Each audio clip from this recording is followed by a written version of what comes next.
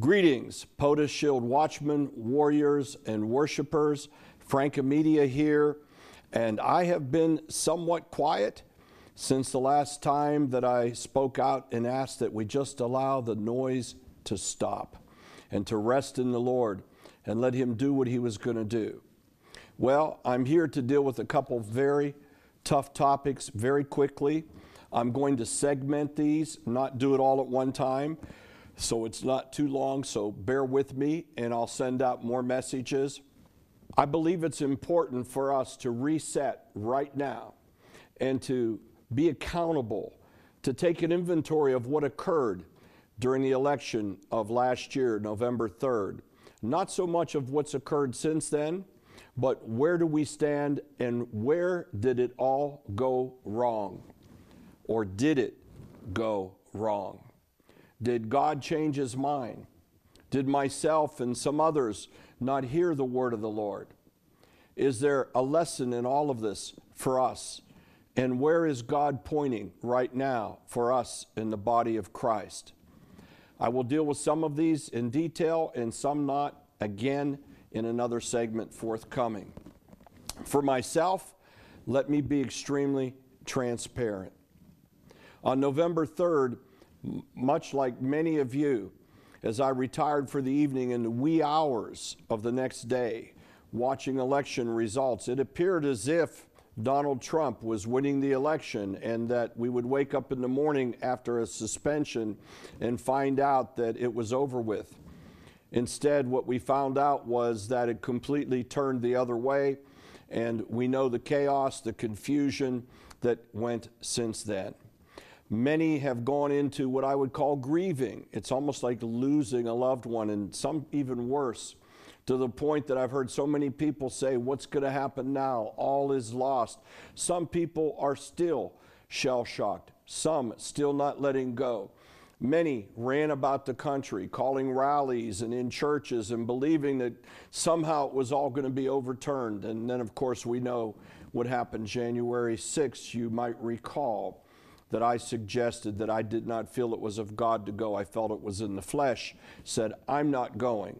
And I would recommend that people pray to see if they've been sent or just went, as E.W. Schambach once said. Putting that aside, let me share with you from my heart and then put some perspective on this. First of all, I miss God, but I didn't miss God. God spoke and God changed. And God is allowed to change. And let's analyze that for a moment. November 4th, like you, I was startled. And as we watched it go into the evening of the 4th and into the next day of the 5th, like everyone else, there was some remorse, there was confusion, but for me it was even deeper because I said, how did I miss God? Where did I go wrong? Might I dare ever again say that I heard something from the Lord, even when I had this long-term history of pinpoint accuracy? What happened? Well, certainly I fear God too much than to fault God. God is sovereign. God has foreknowledge. He knows everything. He knew what was going to happen. He knows what's going to happen. And so I have to either take the blame or ask why and how. And that's the way I approached it. And the first thing I received of the Lord, the only word I received of the Lord for some days afterwards, was to be still and know that I am God. Be quiet, rest, stop the noise. And around November 6th and on, I began to share it publicly with you and with others. Stop the noise. Let it set. Rest. Some did, but not too many. Many followed and followed and followed. And I think on behalf of leadership and pastors in the body of Christ, many people are owed an apology because they were led by blind leading the blind, going down a path that obviously it wasn't God's path because there was no fruit involved. I thank the Lord that He had me put the brakes on and stop and encourage others to stop. And at the same time, I love my brethren and those who were going forward and holding rallies and prayer meetings all around the country right up until January 5th and some January 6th. Some still are trying to overturn these results. They're not going to overturn. I knew then they weren't going to overturn. So my quest is, what happened? How? I know what I heard. I know what I heard in November in 2015 when Donald Trump announced he was going to run for the presidency, and the Lord just out of the clear blue caught me by surprise and said, my hand is on this man, and if he will be the next president. And I began to proclaim it, and I came under a lot of persecution from within the body of Christ at that point. He had a 1% chance of winning. He was last in the pack of 17, and slowly but surely it separated.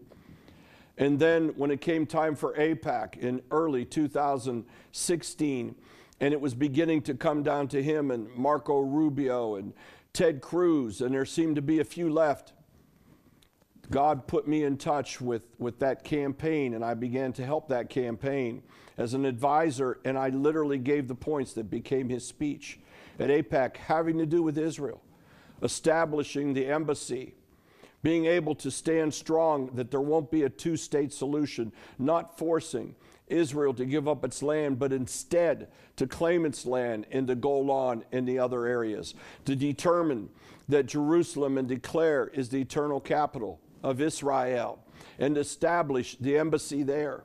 All of that, and it became his assignments. And then came Super Tuesday for the primary election here in March in Ohio, 2016, as it was in Florida and several other states.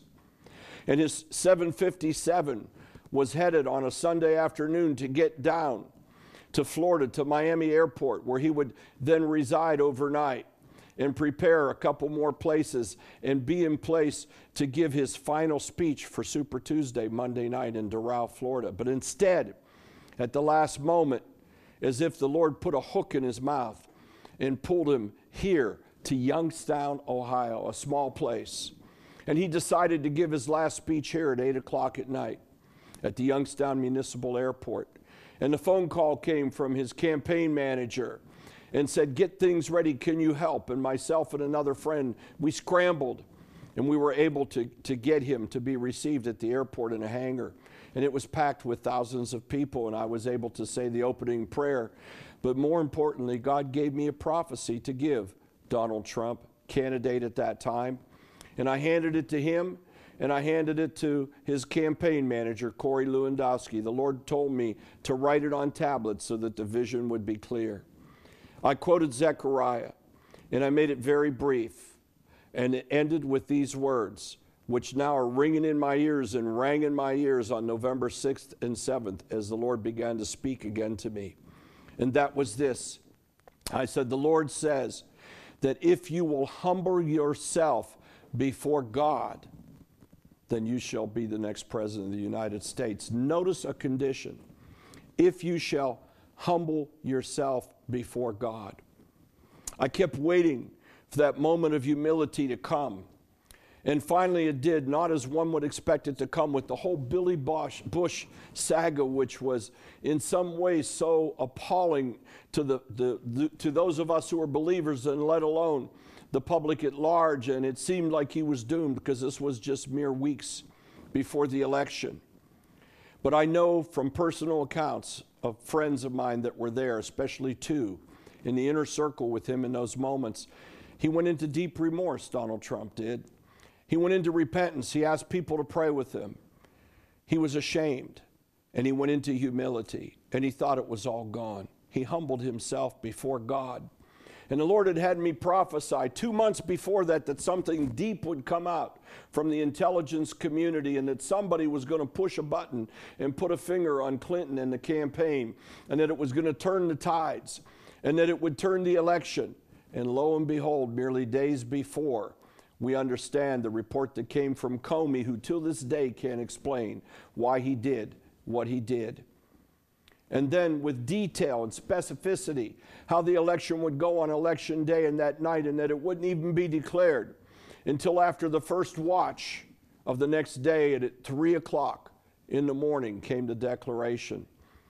At 3:30 in the morning, the mantle of POTUS shield fell down, and God began to call, and I began to declare those things the next day. And one of them was that it said he would have 3 Supreme Court justices, but listen to my words, not in the first term, in the first season.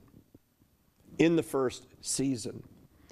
Now, as I connect those two things, that the Lord put a condition of humility upon the presidency and his favor upon Donald Trump. Humility before God, not man, before God. And the fact that there would be in the first season 3 Supreme Court justices, well, much like you, I became desperate as we got close to the end of his first term, but then all of a sudden God made a way. And in that there was an opening. And God put a fire and a fervency into the leadership, and we ended up with the 3rd Supreme Court justice merely weeks before the election. So it seemed like everything was cruising to its appropriate end.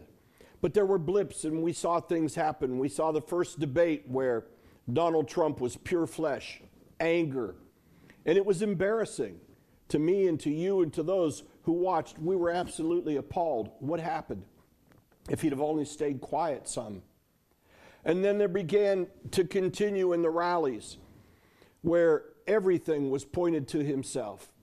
And over we heard about all of the things that were accomplished and how all of the praise went to Donald Trump by Donald Trump. Let me read you a scripture. It comes out of Proverbs chapter 21, verse 4. A high look and a proud heart, and the plowing of the wicked is sin. Notice that he connects the two. God hates a haughty heart. God cannot in any way whatsoever contradict his own word. And here we are in this dilemma where God has put assignments upon a man who's fulfilling them. God put an anointing on him.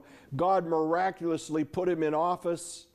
God miraculously was accomplishing things, but yet the glory was only lip service to God and was mostly going from second and third parties, but not from the man himself. And let's face it, the faith-based church became an asset, a political asset. Now, it's not the first time. That happened with the moral majority. It's happened in elections in Israel. It's happened here before. It happens with other politicians running. They like to have the influence and the support of a church perspective, one way or the other. So I don't want to fault that, but what I do fault is us as the church ourselves. And God put certain people in an advisory capacity, and it began at one level with the prophetic voice there, but very quickly it shrunk. And there were a couple gatekeepers that were put in place. Gatekeepers of those who would be able to have access. And access became a chip. Not that the president himself was using, but the few people that were the gatekeepers to the faith community were using. And so what we see is they would allow whom they would, and that they would disconnect those whom they would. I was one of the ones who was disconnected. And there was a person inside who was a deputy director, and she did her best to slam the door on those whom she didn't want, for whatever her reasons were. I don't fault her in that sense and hold it against myself. What I do say is she did an injustice to this president because the voices that were around him weren't speaking prophetically. And they came with different agendas, and the prophetic voices were kept out. And so they began to speak only in a third-party sense and to publish things and to put them in. Something happened. COVID came, and this president was trying to figure it out himself and try to figure it out with the many voices that are around him. And all of a sudden, some prophetic voices began to speak out. Think of it this way. And they began to declare on some televangelism programs that there was going to be a supernatural healing of COVID at Easter of last year. And when that date slipped and went, others came out and said Pentecost.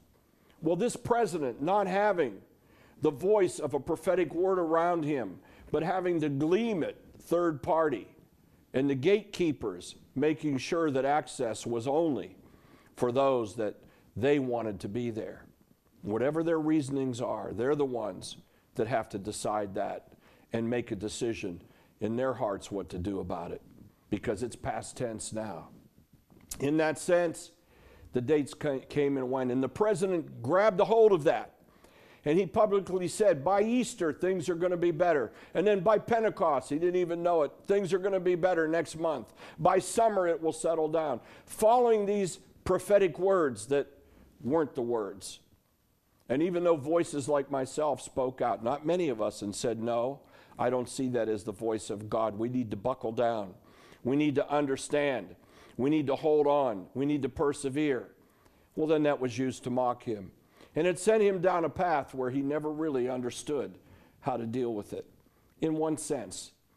And in another sense, he tried his best to do it. By then, it was water over the dam, we might say. And so we see that there are many reasons why the election derailed. God is not contained or restrained by time.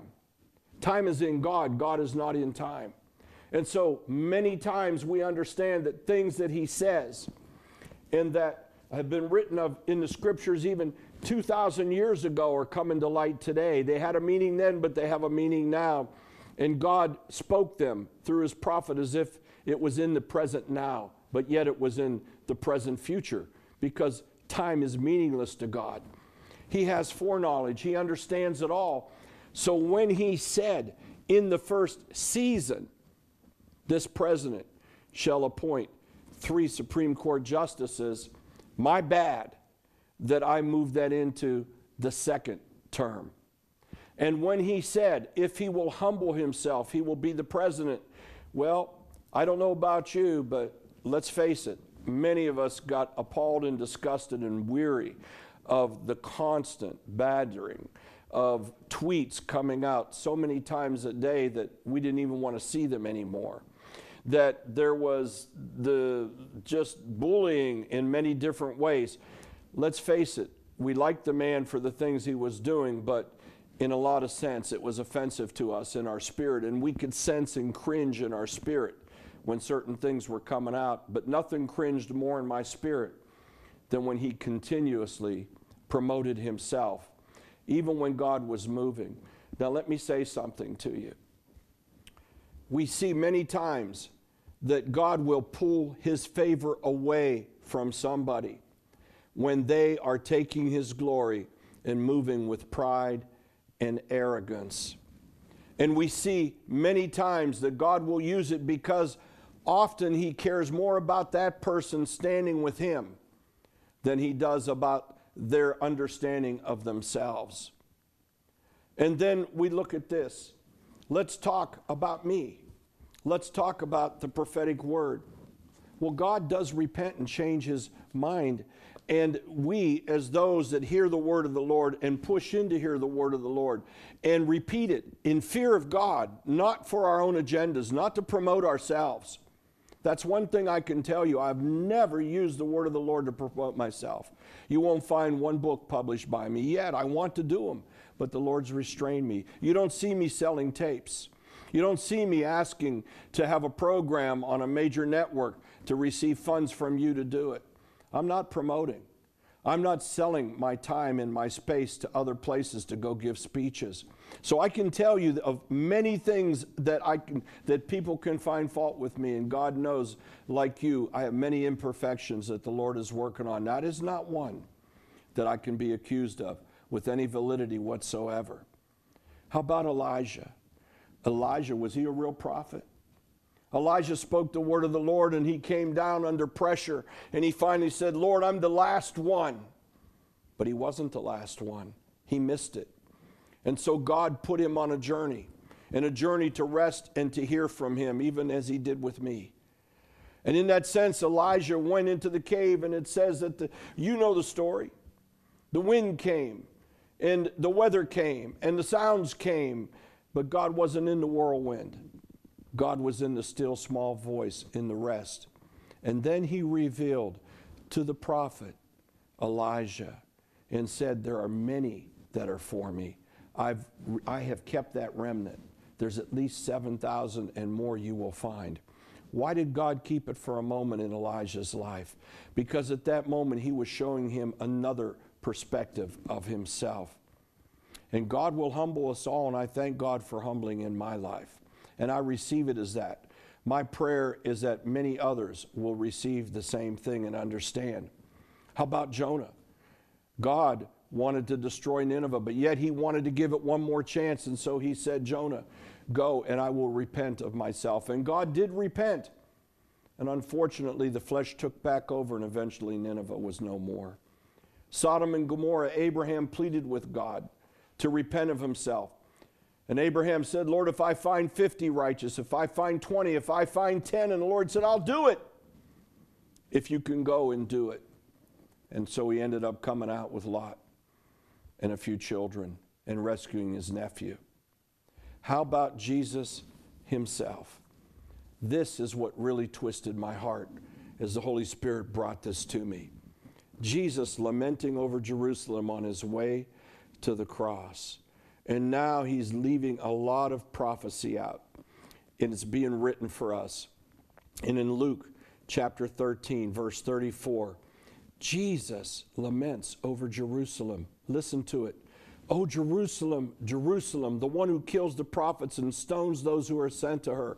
How often I wanted to gather your children together as a hen gathers her chicks under her wings, but you were not willing.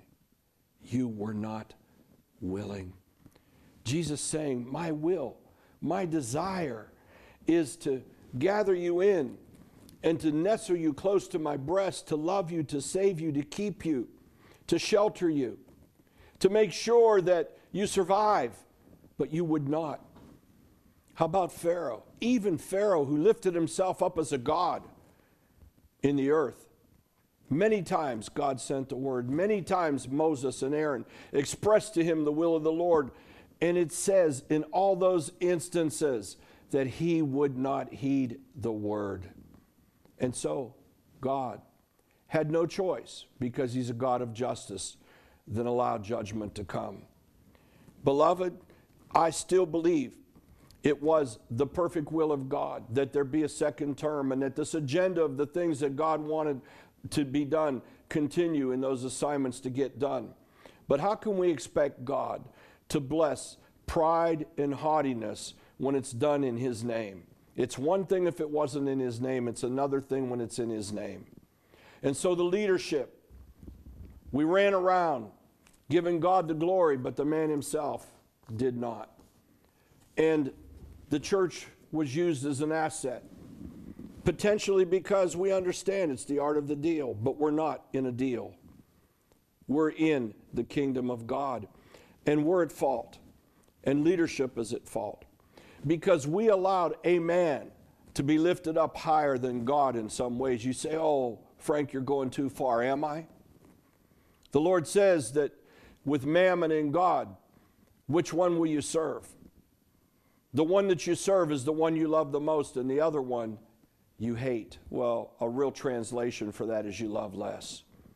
So as we're being inundated, bombarded multiple times a day from Donald Trump, from his children, from the surrogates, all about Trump, Trump, Trump, Trump, Trump. Yes, he was fighting a lot of opposition, but there's another way you deal with that. You get quiet, and you let the storm calm down, and you do what you're supposed to do and trust God. And we understand he's a disruptor, but not to the point that we are to elevate him above God. And for that, God must show us that he's still God and sovereign. God must show us that he will not give his glory to another. God must show us that we must lift no man, no thing higher than him. And don't say that we loved God more than him. Yes, we did, but did we?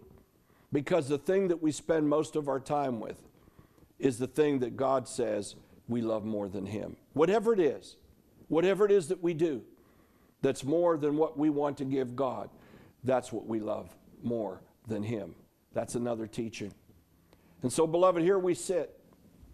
We sit by saying, what's next? Well, for me, I'll tell you what's next. I'm focusing back to what I released back in November and December, and that in January, and that is, it is time for us to be the people of God who seek the kingdom of God, who serve the kingdom of God. All the rest of it trickles down. Yes, I'm a patriot.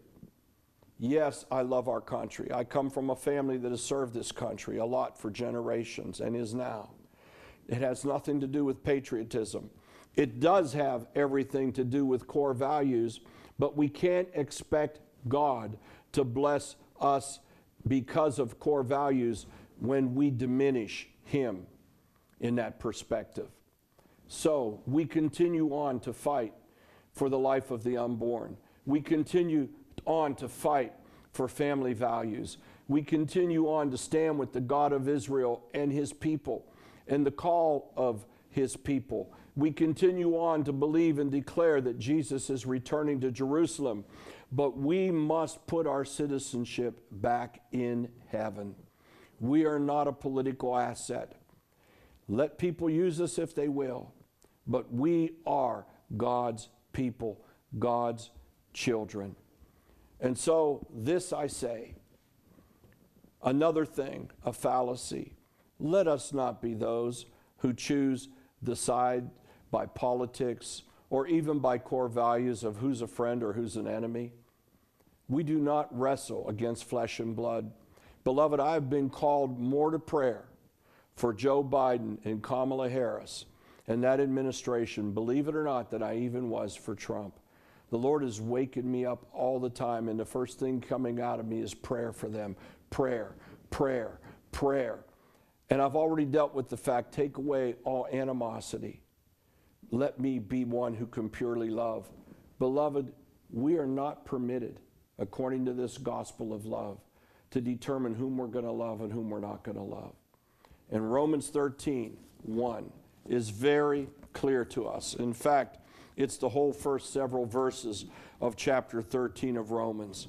We are subject to the higher powers. Let every soul be subject unto the higher power, for there is no power but of God, and the powers that are there are ordained of God. Beloved, might not have been the way you voted, wasn't the way I voted. I don't think I'd be the way I'd vote again.